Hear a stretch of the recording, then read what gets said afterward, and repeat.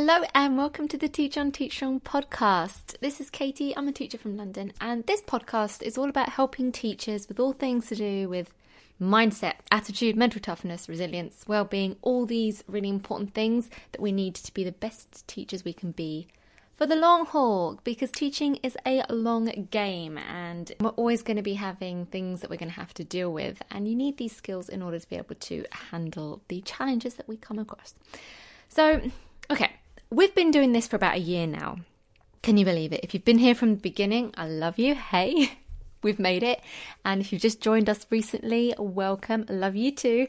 We're just a big family here wanting to support one another along our teaching journey. So because we've been doing this for a year now, I've decided I want to change things up a little bit for you. So I used to do 2 episodes a week, and as of last week, I've gone down to 1 a week. It has been a lot to manage on top of teaching, I'll be honest, but I will come back to this in a minute because I do want to give you a little bit something extra. I'm also going to be moving the day from Sunday to a bit more midweek. And the reason for this is there are already quite a few podcasts that release on the weekends. So I want to do something a bit different for you. Also, as I'm still teaching too, I bet you're like me in the sense that I'm usually already pretty rested and fired up at the start of the week. It's towards the middle and the end that I start to waver and need the pick-me-up. So the new episode day is going to be more like a Wednesday night, Thursday morning UK time. However, as I mentioned last week, I did ask our Teach on Teach Strong Facebook group what they preferred, whether they wanted once a week or twice a week. And of the people who did answer, they all said they like twice a week. But because I know you want more messages from me more often, that's really great. That does really help me because now that's got me thinking of what other ways I can help you throughout the week. And I'm thinking possibly making use of Instagram a bit more. I'm not sure yet. I'm still thinking it through. So if you do have any suggestions or preferences of what other ways that you want to hear more from me more often, then please drop me an email at katie@teachersresourceforce.com, or you can message me on Facebook or Instagram. I am at Teachers Resource Force everywhere. I would like to hear your thoughts and opinions on that as we move towards a slightly new direction. But I still want to give you help and support. I'm just going to do it once a week through the podcast for now. You know, everything's subject to change, but for now we'll go with once a week. It's just a bit more manageable with my teaching schedule. But there are other ways that I can support you. So have a little think. Let me know what you think you would like, and we'll see what we can come up with together. So let's get right into today's episode. It's all about what to do when your admin or colleagues and not acknowledging or appreciating what you're doing. So let's just put this out there. What I've determined is if you're waiting for a thank you or a pat on the back, you may be waiting a long time. It may never happen. Unfortunately, not all leaders are born the same, and they're not all effective at making their team feel supported and valued.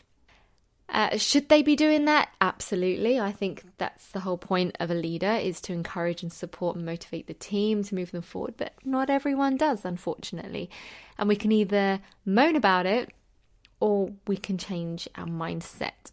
So, you know, getting upset about it is not going to make the situation better or change how you feel in any way, shape or form. So we're going to scrap that one out the window. So don't bother getting upset, whinging, moaning, bitching about it to anyone who will listen. It really is not going to help. Let's put that one to the side. What we need to do is shift where you're seeking your validation from and realign and remind yourself who you do this for. Ultimately, I like to think of it as having a spirit of excellence. First of all, you should want to do a fantastic job for your own self-esteem and your own satisfaction, just because of the pride you feel in doing a great job. That should be intrinsic. You shouldn't need validation from anyone else to say you're doing an excellent job. You should know that you're doing the best you can and what you're doing is making you proud. If someone else acknowledges or notices it, fine, good for them, but you're not bothered about that. You're doing it for you. So know that you're doing a great job for your own self-esteem first. And then, of course, ultimately, our main people we're doing it for are our students. Everything that we do should be about them and making their school experience and their lives better. That's our bottom line as teachers. We all know this, but sometimes we forget, and we forget to focus on that. It's especially difficult if you're in a school where the culture is there's particular people who are being celebrated openly in public, and perhaps other people are being overlooked. That happens too, let's be honest, it does. And if you're someone who goes under the radar and people don't acknowledge what you do, you especially need to bear this in mind, that it doesn't matter. You're doing it literally for two people or for two parties. One, you, second, your students. No one else matters. So it's about shifting your focus. You know, this happens to me sometimes too. I know I'm doing a fantastic job. I know I'm very proud of what I'm doing. Other people might not recognize it, or perhaps are just not saying anything to me. And it shouldn't matter. You just need to shift your focus. And recently, I got all the validation I didn't even know that I needed, and it came from my students. And it was weird because the same day that I was feeling this, like, you know, no one is noticing or appreciating what I'm doing, I kept getting signals from my students that they do appreciate what I do.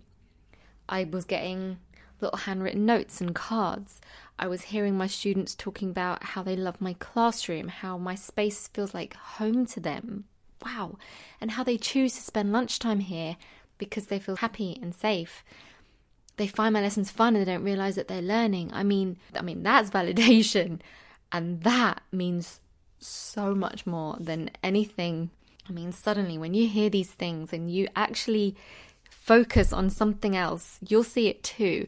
And you'll realize that what admin have to say doesn't really matter anymore.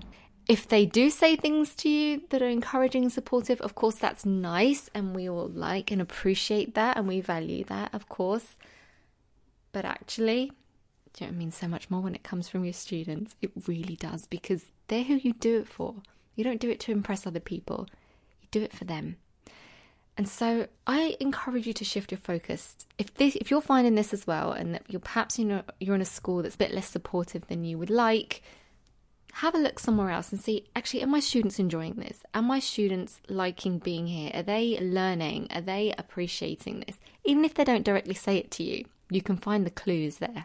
And then the final thing we need to consider of why you might not be getting the acknowledgement or the validation from your colleagues is you have to factor, is that by design?